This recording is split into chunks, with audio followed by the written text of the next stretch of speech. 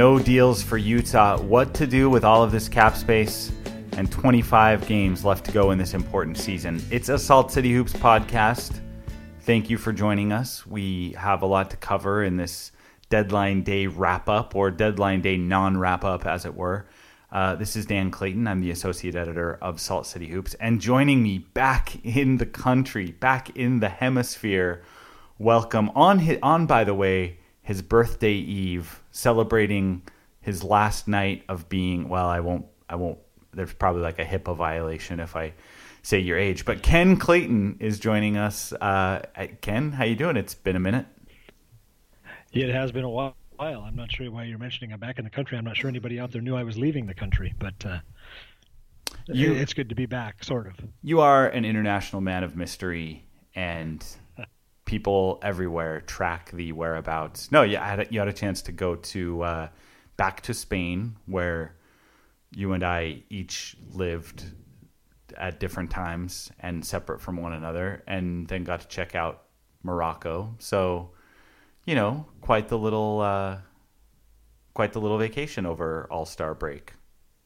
Yeah, I'm not complaining at all. It was a great time. Always great to go back to my other mother country and check in with things. And yes, you're right. It is also my birthday in just a couple short hours, and I will be X years old.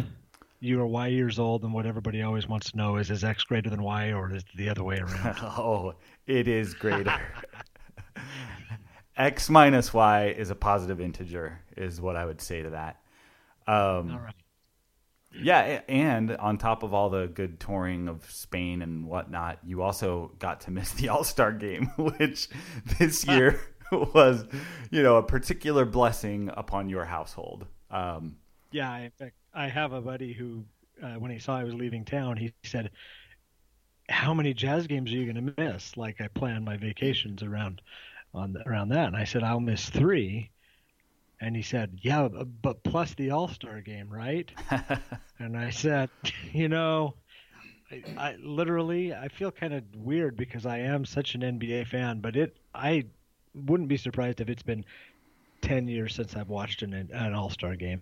Yeah. Because I just find so little in them that really interests me. Well, they're not basketball. And I thought it was particularly telling that this year, actually during the telecast, the broadcasters that were calling that game were talking about how the All-Star game needs fixing. Like, they are the fight promoters, basically. And even they can't fake it and pretend like what is happening in front of them is entertaining. So, I do think it has reached a tipping point. Not that I seriously anticipate they'll do anything about it. I don't think there's that much you can do about it. In terms of attaching stakes to it, a lot of people have made those types of things. But yeah, it was bad. And the other events were kind of bad this year too. Like, the dunk contest was terrible. The 3-point shooting contest was kind of anticlimactic. I don't know. Maybe it was just that it all happened in a party town, so guys had a little too much fun. I don't know. Yeah, I was just shocked. I had heard the complaints about the quality of the game, and then when I saw the score, after having heard the complaints, I was still shocked. I thought, oh, wow, really? Yeah. That. Well, I mean, it's always a little bit like watching a 2-hour layup line, and yeah, that can only be fun for so long. Actually, because I do plan my trips around the Jazz, we took off and went up for a weekend to Boston just to kick it around a different city, right? And so I was kind of like, the night of the actual All-Star game, I was kind of in and out a little bit in terms of, we were watching it at a restaurant, then we had to get back to the hotel, and then watch the rest of it at the hotel. And I'm glad, because it was just, not good watching. And this was a year that there were even sort of stakes involved for someone who follows and covers the Jazz. I can't imagine trying to feign interest for 2 hours if Gordon Hayward hadn't been there. So, Gordon, thanks for taking one for the team. And even I thought his comments after the game were funny. He basically was like, yeah, it's not really basketball. I mean, he said those words, which I thought were great. Anyway, so that's the trade deadline, or sorry, that's the All-Star game, which we weren't even going to talk about. But if you get a chance to talk about how awful the All-Star game is, you pretty much have to do it. That's a rule in life. What we did want to talk about is today's big non-news. I don't know. Were you surprised? The Jazz make no moves on trade deadline day. Obviously made a deal last year, have made deals in a few recent trade deadlines, the Enes Kanter deal, obviously the Darren Williams deal back 6 years ago. Were you surprised that nothing happened today in the Jazz front? At this point, I don't think I'm ever surprised when a deal doesn't happen, because as easy as we think deals are to throw them around on Twitter and trade machines and boards that we used to participate in, they're not as easy. There are always two parties and sometimes more involved. In the case of some of these deals, obviously there are two teams involved, but sometimes players have no trade clauses or have to give approval based on different contractual stipulations. And even if the player doesn't have actual control, that the players are voicing opinions, agents are getting their fingers in, so you got to line things up just right. So nothing ever surprises me anymore.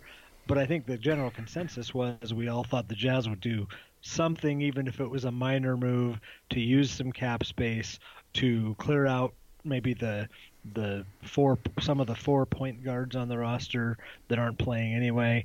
But those things didn't happen, as we learned a few minutes after 1:00 when we got the not so anticipated tweet that no, the Jazz aren't doing anything. It's done. Yeah, that's always fun because 3:00 comes, 3:00 Eastern comes, and that some deals trickle in after because maybe they didn't quite get the news leaked and they're still queued up to talk to the league office, and so you kind of have to wait for that high sign saying they're really done, and they were. And you mentioned a good point about the cap space, and I guess that's my biggest thing as I sort of evaluate and grade may be too hard a word because it's hard to grade something that didn't happen. But as I think about the Jazz and what they could have and should have and might have accomplished today, the big thing for me is if everything goes to plan, today and draft day are really their last two shots at using cap space. I mean, once July 1st comes, the Utah Jazz will not be a cap space team with this core. And which is another way of saying if they do have cap space at some point in the next couple of years, it's probably bad news because it means a whole bunch of people have voted with their feet and have moved on and gone elsewhere. So, I don't know. From your standpoint, it's always hard to judge because we don't know what deals were and weren't available. But just from an asset management standpoint and just knowing that this is the last time that's a tool to make your roster stronger, at least anticlimactic, right? Oh, absolutely. I was thinking about it today, and days like this and days like, free agency when you kind of strike out with the names you were looking at, and even the draft when in those odd years when the Jazz trade their pick away prior to the draft, especially, but even during the draft, even in the Martin Millsap year, I know you remember that one. Yeah, we were there, weren't we? We were there, and we were with Dad, and we were patting ourselves on our back how well prepped we were, and it all went to naught because they announced the name, and Dad turned to us and said, "Who's that?" And we both said, "I don't know." And that might have been the last time. That might have been the last time we succeeded at dragging Dad to one of those draft day parties. It might be. It wasn't our best showing. Anyway, so all three of those scenarios, I think we go in with there's some optimism, and we know it's difficult. You're not always going to get the best free agent. You're not always going to get, we weren't going to trade for LeBron James today. You're not going to somehow luck into the top pick in the draft when you're picking in the teens. But you have some optimism, and you think, oh, if things break our way, maybe we can get this guy via trade, or maybe this guy slips 2 or 3 picks and we get him, and that would be a successful draft. And then what happens is there's no trade is made, or the Jazz trade the pick away, or trade some, or pick some no name or whatever, or they just don't get the free agent, and like what was it, 04 when the Jazz, or 03 when the Jazz kind of struck out in free agency, and it's just anticlimactic. But you and I have been around long enough that we've seen that enough times that it probably isn't a shock. But you're right, this year maybe was a little more important because it was one of those last shots to do something with the asset that is cap space. And the other assets that the Jazz are hanging on to at this point aren't really that valuable, meaning the picks, not the players. I'm not Right. talking about that. But the picks that are in the cupboard at this point is a whole bunch of seconds and the number 30 from Golden State, presumably the number 30. But Yeah. so there's and then their own picks, which, cross our fingers, they probably won't be super valuable. And again, if they are super valuable, that's because something went wrong. Yeah.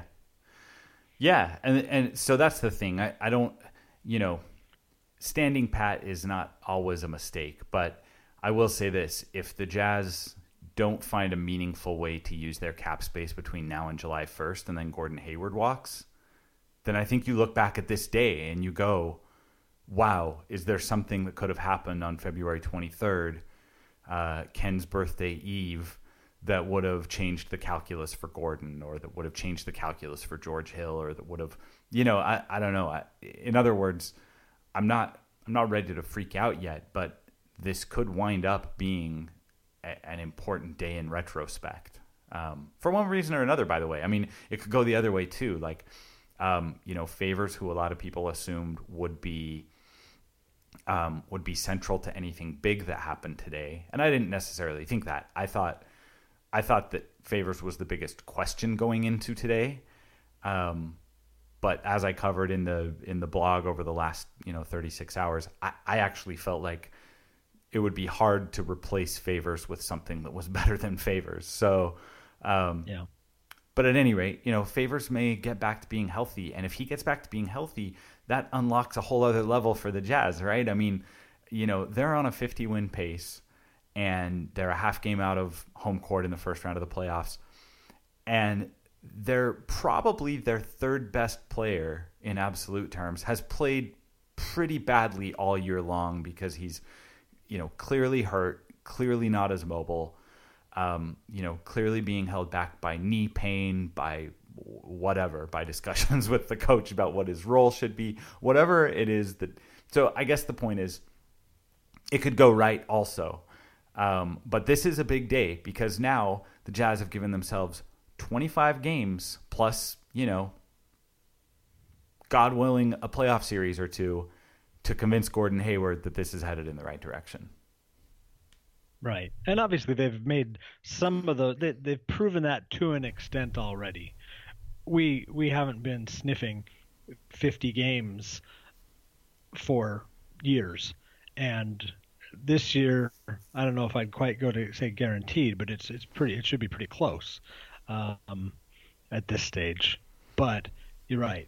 Is 50 games in the first round exit enough to impress Hayward, or do they need to do a little more than that? Does it need to get to 52, 55 games won and at least noise in the first round, and preferably get into the second round?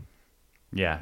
Well, let's put a pin in the 50-win thing because I know that we're gonna spend some time at the end talking about the rest of the season, and I think based on some quick analysis, I think it'll actually take some work to get to 50. Not a ton of work, but like the Jazz are going to have to beat some teams that they haven't been beating to get to 50. But yeah, to your broader point, I think,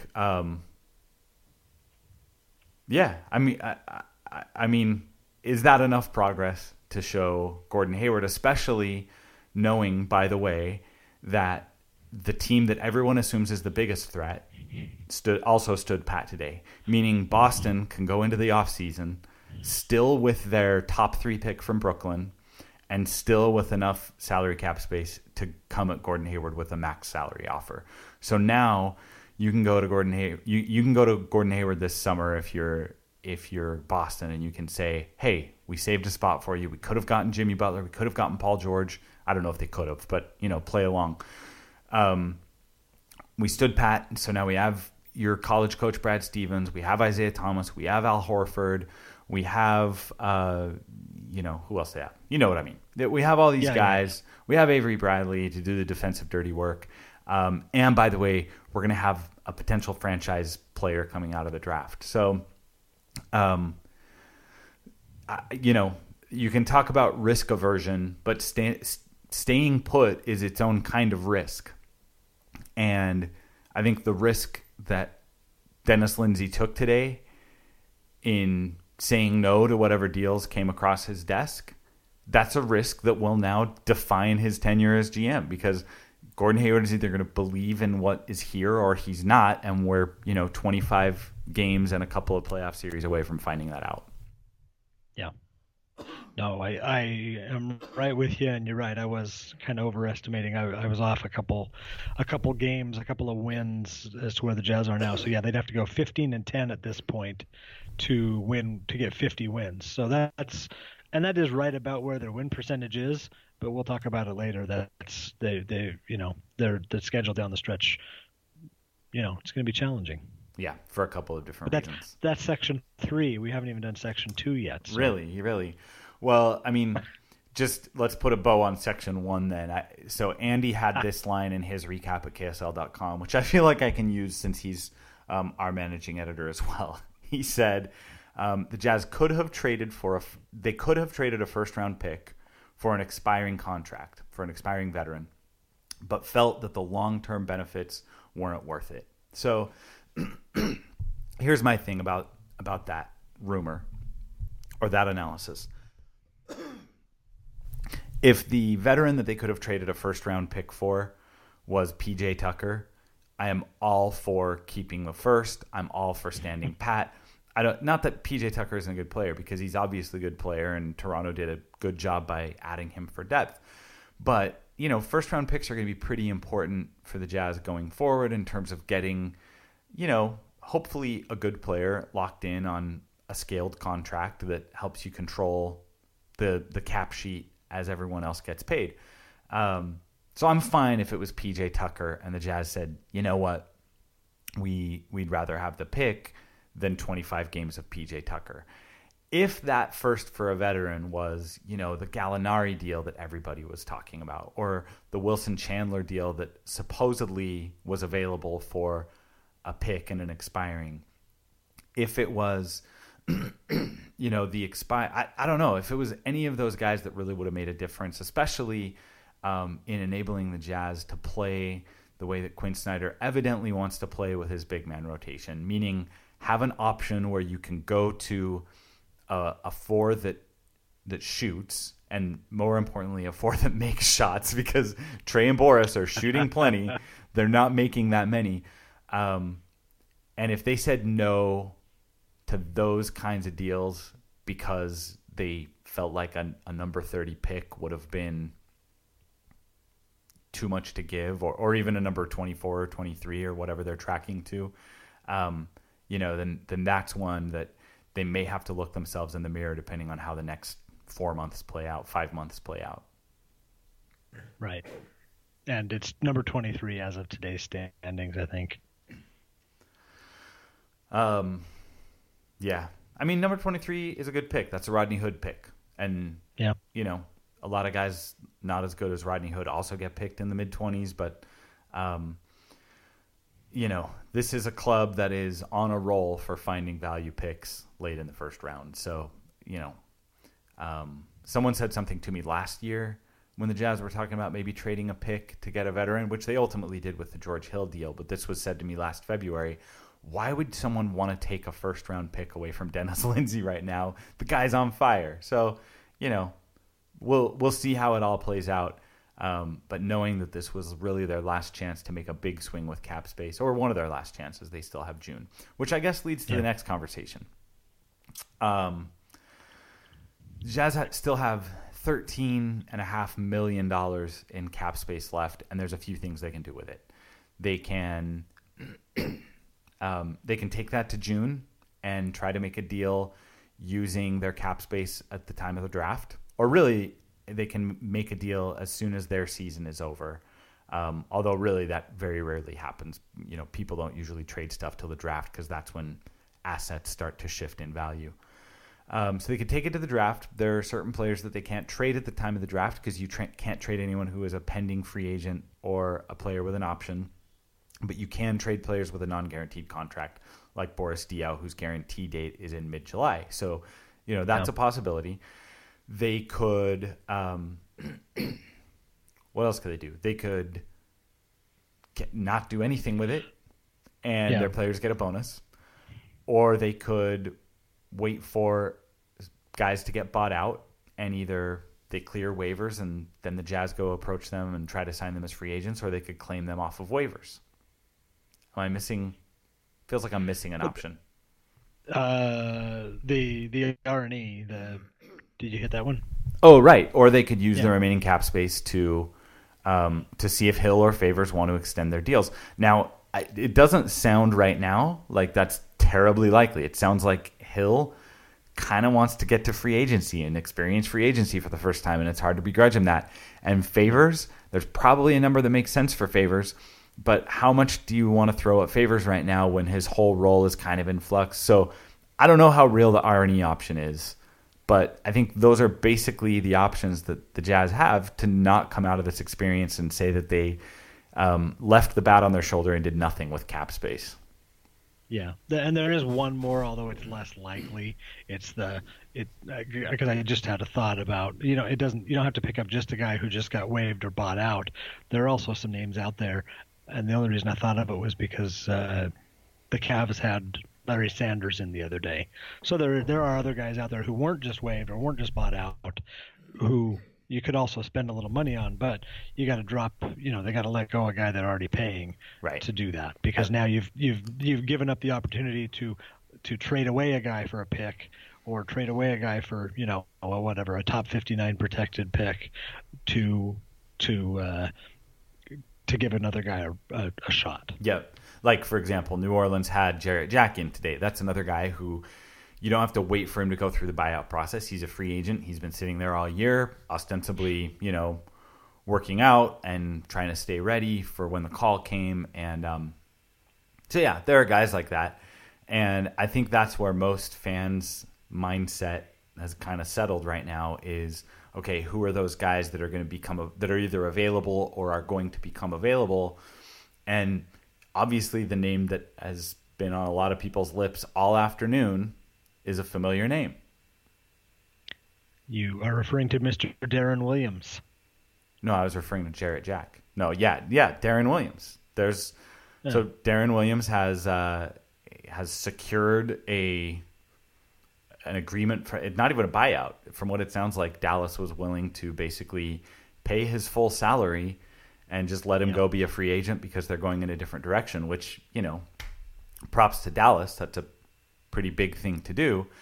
What that means is that the Jazz and something like 4 or 5 other teams could absorb him. Now, they'd have to absorb his entire $9 million cap number, but they'd only have to pay him the $2.4, $2.5 million that he would still be owed as of Saturday. And I don't know. I mean, what are your thoughts? Does that make sense for the Jazz financially, basketball-wise, et cetera? Well, financially, you and I talked about it a little bit on we were talking about Bogut, who's in a little bit different boat as far as healthiness and what he's done this year or whatever. But financially, absolutely, I think it makes sense. But it's not all about the finances. The reason it makes sense, and you know this already, is because they'd only be paying these guys actual cash flow wise $2.6 to maybe $3 million, whatever Bogut's number would end up being. But they'd save themselves the $4 or $4.2 million that they will otherwise be spending to get the salary floor. So I wouldn't do it just to save the money, but in general, if I can spend $2.6 million and save $4.2 million, I might be motivated to do it. Right. But so you don't want to do it and destroy chemistry. So you could basically sign Darren Williams for negative $1.6 million right now. Exactly. You could claim him off waivers. Now, here's a caveat.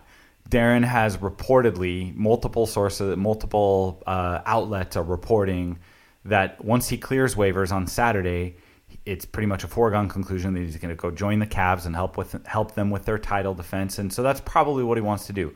So would he be thrilled if the Jazz said, "Nah, you're not going to Cleveland. Instead, you're going to come to Utah"? I think that's part of the equation. I think how would Gordon Hayward, who was with Darren for most of it, for 2/3 of his rookie season, how would Gordon feel?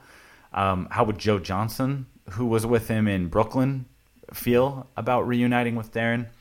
Keep in mind, on top of the fact that Dallas is, paying him $9 million to disappear, and that's a little unfair because they also, they paid him $6 million and change of that while he was still on their roster. But bottom line is, as of right now, he's a $9 million cap hold for a guy that they are paying to not play for them.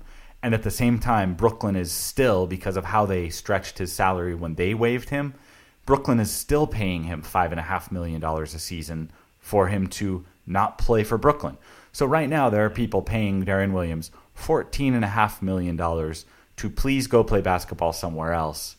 And I know that sounds strong, but you got to wonder if there's a reason why people keep saying, including the Jazz 6 years ago, why people keep saying, "Hey, look, man, you have a bright basketball future. It's just somewhere else." Yeah. Oh, and absolutely, and it's not just that, because I'd like to think, I don't think in Dallas it's necessarily because of him.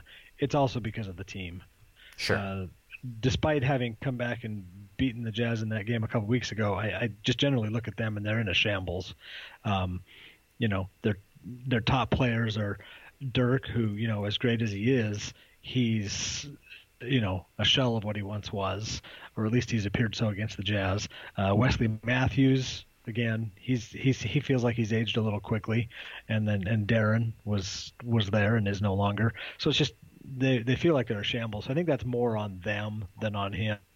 But you're right, and then clearly he didn't leave here necessarily under the greatest of circumstances, and he still gets booed. I just wanted him to pick him up so that the fans could have a chance to boo him 10 more times or 12 more times the rest of the season. Kidding. I assume they wouldn't if he was wearing his uniform. Yeah, probably not. Maybe the first time, just one more for good measure. Out of habit.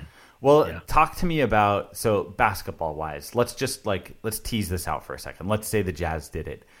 Where's he getting minutes? Who's not getting minutes because of him? Because that's the other thing that I think gives me pause, is I start to think about how, really, I went into this deadline thinking the Jazz were going to find front court help because they have, 5 wings who are at least allegedly rotation quality wings. They've got George Hill and Dante Exum, who's starting to look a little bit more like late rookie season Dante Exum, defending well, being aggressive, whatever. So you've got kind of 7, call it, good rotation quality perimeter players. I'm not sure exactly, but just again, talk me into it, or pretend like your job is to talk me into it. Well, where does Darren make the Jazz better if he indeed winds up here on a waiver claim? Not here, because neither you or I are in Utah, but let's pretend he winds up with the Jazz on a waiver claim in the next 36 hours. How does that fit basketball-wise, roster-wise? Well, I don't know if I can talk you into it, because the more I thought about it, the more I think you're right on. I don't think he does fit. The only place he does fit, if you wanted to wedge him in somehow, is probably if you re-bench Dante Exum.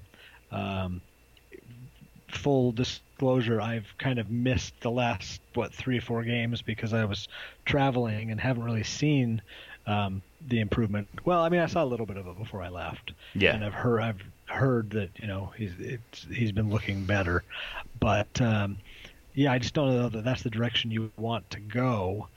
And is Darren going to be happy if you pull him in here, because basically you're saving $1.6 million and he's your third point guard, and hardly playing, and he could have gone to Cleveland and tried to win a title.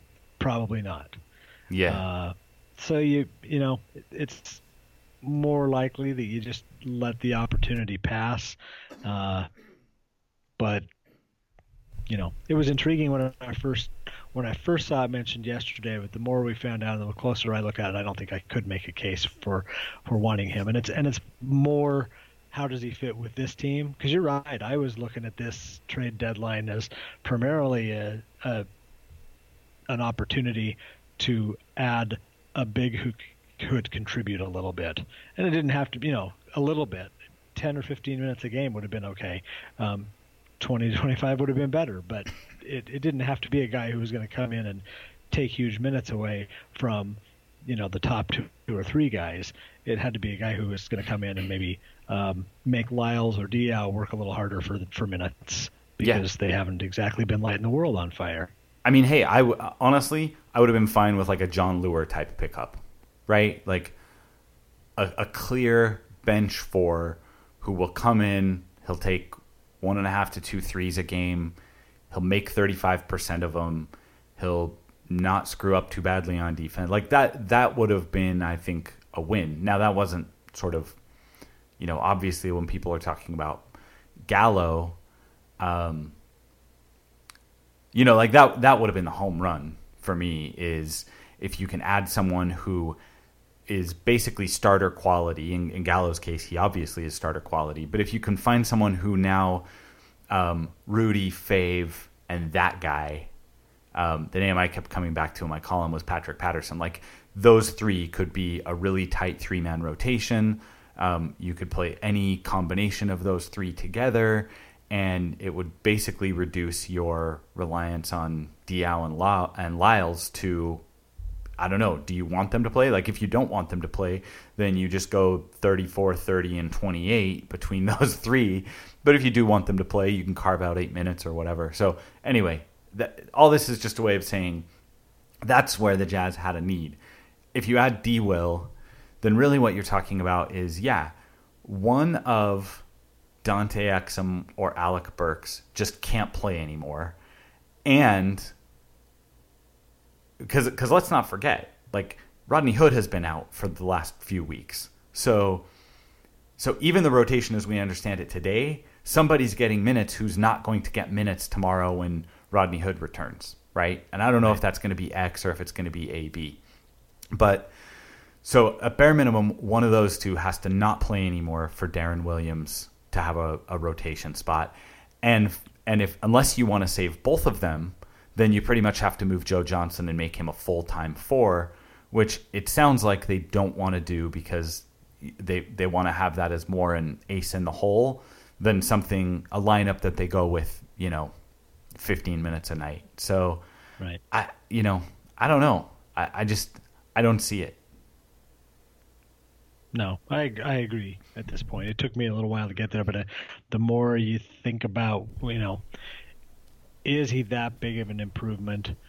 And he may be something of an improvement, especially when you're getting into the crunch time of the season and the playoffs over an Exum, because we probably will have those games still, even if Exum's playing improved now. We'll have those games where we're like, uh-oh, he's declining again. But, maybe there can be a balance between some development and some sophomore mistakes, third-year sophomore mistakes, and trying to make the playoffs and do all the things they want to do to keep Hayward. And and I think keeping him playing might be might be that balance. Yeah, and since everything about these last 25 games is, the primary goal of the franchise over the next 25 games is convince Hayward to stay. So hey, here, play with the guy who threw a ball at your head when you were a rookie. And I mean, look, that moment gets so overplayed by Jazz fans. I don't think Gordon gives two craps about that particular moment anymore. Now, I do think Hayward might have some questions about Darren Williams, because I think the Jazz have some questions about Darren Williams. And in fact, when, I was around, I was covering the team back when, I covered the entire D-Will era, plus I was there when everything kind of went south and the trade and the immediate rebuild. And I'll tell you, more than sort of the bad blood of like, oh, he crossed Jerry and he crossed Kevin O'Connor, and more than any of that, I think what struck me about the way people talked about Darren after all of that is more like they had just sort of figured something out about him, you know? And I think that there's something to be said for mindset and the fact that when a player reacts to setbacks by attacking the organization, blaming teammates, I think they just sort of felt like, that may be a sign of just how, like, great players know how to say, dang, I fell short and I'm not letting myself out of the gym this summer because I'm going to come back and I'm going to get it done. And I don't know. I don't pretend to know Darren well enough to know if that's a fair diagnosis or a fair comment, but I know that that's the way that some Jazz people came away from that whole episode thinking, and I think that would be a bigger question to answer if they were seriously going to look at D-Will now or in the summer than, oh, is it going to be awkward for Gordon, and is it going to be awkward for Joe, and is it going to be awkward for Jerry Sloan, who still sits fifth row at most home games. So I don't know. I know that's nebulous and vague, but that's sort of my thinking and why it kind of surprised me to hear the Jazz linked to him at all at this stage. Yeah. Well, and who knows how linked they truly were. You can only believe 50% at most of what you hear in trade deadline week. So yeah, it seems to be widely reported, but that doesn't necessarily mean it's true. Even in the NBA, this is the age of alternate facts, right? There you go. So let's assume Bogut gets waived. Mike Scott and Jared Solinger are going to get waived. They're all big men. Anything there tickle your fancy as something that makes sense for the same financial reasons but might be a better basketball fit? I'm not in love with any of those three. I'm just sort of saying, hey, there's $13 million sitting there. Yeah, when I first saw Bogut's name, that intrigued me a bit too. To your point earlier on, he's only played 26 games, although Darren's only played 40. Favors has only played 40. So while there is a difference between Bogut hasn't played as much, I don't think he's necessarily 100% broken either. So that intrigued me for the same reason. They could basically make $1 million by picking him up. But again, apparently there's a long line of guys who want to go play in Cleveland, and it sounds like Bogut is also linked with going to the Cavs. So not that they couldn't get him because they've got the cap space and they could pick him up off waivers if that's what they choose to do, but they would maybe be ticking him off in the meantime because he'd rather go play for a title. And in his mind at this point, he probably thinks, I can go play for a title against my old team that shipped me off to Dallas. So yeah, I mean, hey, one thing that both those guys have going for them is both of them have at one point in their life chosen to play basketball in the state of Utah. So, Darren maybe less so because he did so, as a restricted free agent to be. But, sure. Well, let's talk quickly before we wrap this up. How much have you looked at the last 25 games and just how challenging it's going to be?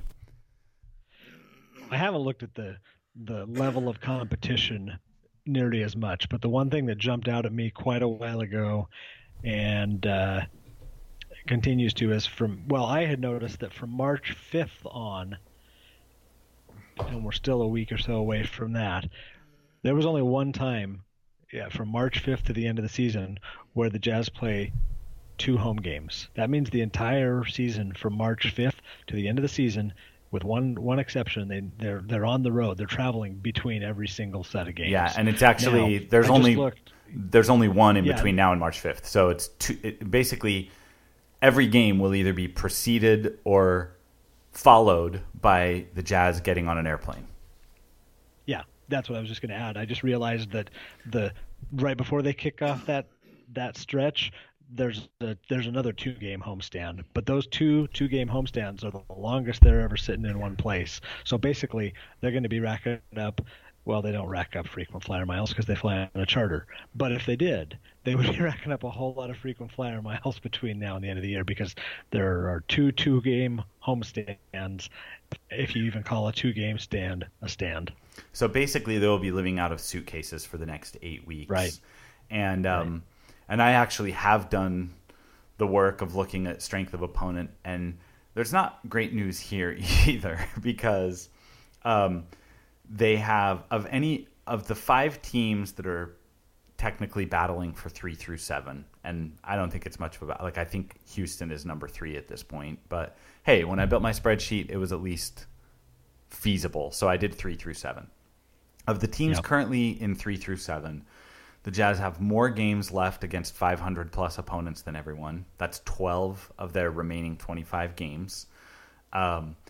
Their average opponent winning percentage is .525. That's the highest of that group as well. Now, here's the other thing. In terms of how they finish, they finish with Washington, who has been awesome lately, San Antonio, Portland, Minnesota, Portland. Okay, 3 kind of lesser games, I guess you could say. And then they finish at Golden State, at home against San Antonio, while the 2 teams that they'll be trying to keep on their back, Memphis and OKC, OKC finishes with 4 straight games against sub-500 teams. Memphis finishes with a 4-game homestand, including 3 sub-500 teams. So, I mean, 7 is a possibility. The Jazz could slide to 7, especially if they keep if the wrong guys keep getting dinged up.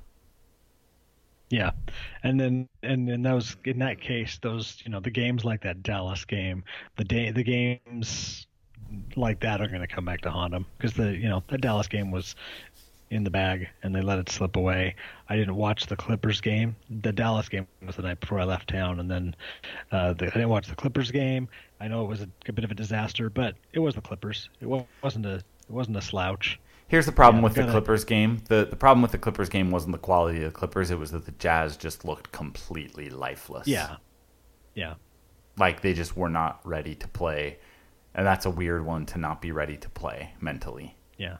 Well, yeah, I mean, now that I look at it, the Clippers only scored 88, so it's not like they knocked it out of the park. So. Yeah. So I don't know. It'll be... I think this finish will be more dramatic than people are realizing. I still think the most likely outcome is that the Clippers and the Jazz finish in the 4-5 matchup one way or the other. And part of the reason I think that is because I think the Jazz are better than their record, mostly just because they still haven't seen, forget Favors. Like Favors is important, and I think he's the guy who represents the biggest opportunity to play better than they've played. But I mean, even if Exum starts looking more consistently comfortable, even Rodney Hood hasn't played all that well this year. Like he had another nice 2-week stretch, but for the most part, he's gone back to kind of, pedestrian Rodney Hood, who averages 12 and 3 and 2. And so I just think there are enough opportunities to get guys both healthy and playing well that maybe it's not just about maintaining this pace, but maybe you can tick it up a notch and play at play at a 55 win pace for the last 25 games and get yourself an extra win or 2. I don't know. It'll be tough with the schedule and the opponents in front of them, but I think that's the hope. Yeah, and even if you don't get super improved play out of some of these guys, just having them available has got to help because I was rattling off Favors and Bogut and Darren Williams' number of games played this year, but Rodney Hood's at 40 out of 57, George Hill's at 32 out of 57. Yeah. And I already mentioned Favors is at 40 out of 57. So these are guys who've missed 2/3 of the season, or in Hill's case, very nearly half of the season so far. You mean a third? So. They missed a third to a half. Yeah, sorry. Played nearly 2/3 and missed a third. Math is hard. Says the CPA. So yeah, there's Yeah, exactly. So just getting these guys out there, because the one thing I noticed in those, the three losses recently when the the Dallas, the Boston, and the Clippers that we just talked about, as much as Joe Ingles has impressed this year, it's not Joe Ingles' fault. It's just when Hood is out and Ingles is in the starting lineup, then you're just going farther down the bench to get the next guy who's playing, and it's hurt him. And every time, if you look back, I'll bet the record when Hood is out has been lower, and it's not because Hood's been stellar, but it's because he's another body, he's capable, and missing him hurts. And obviously missing George Hill hurts. And back in the day, missing Derek Favors hurt. So if they can just keep those guys there, improved play or not, I think they have a better chance to win than they have had thus far this season.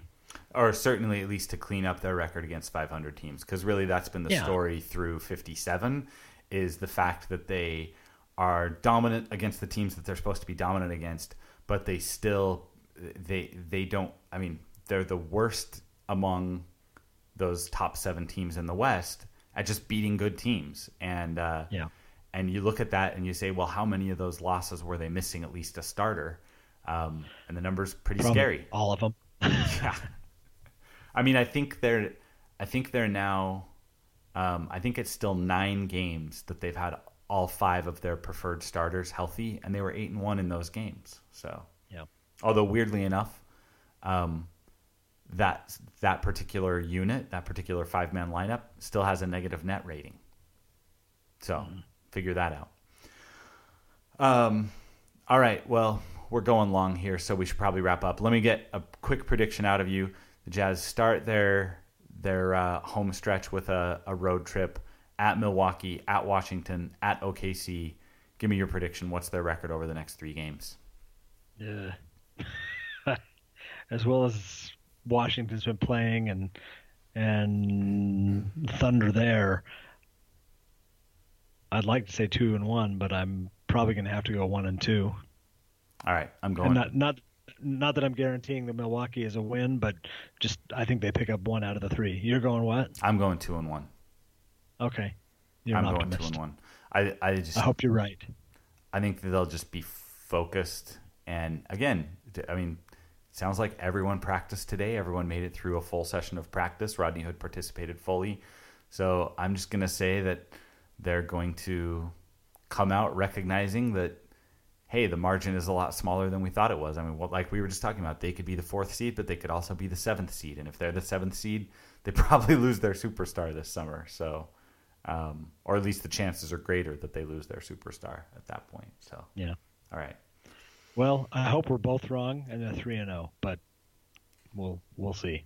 Oh, we of little faith, right? But they better win tomorrow, because I always like to have a win for my birthday. Yeah.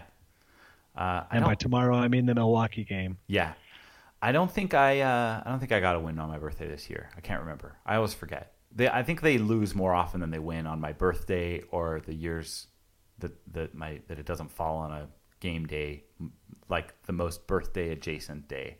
Yeah, they lost at Toronto on your actual birthday. Yeah, that's right. A game that for a minute we kicked around the idea of going to, and then we realized that meant Toronto in January. All right. Well, Ken, enjoy the heck out of your birthday. Everyone else, thanks for listening. This has been another Salt City Hoops podcast.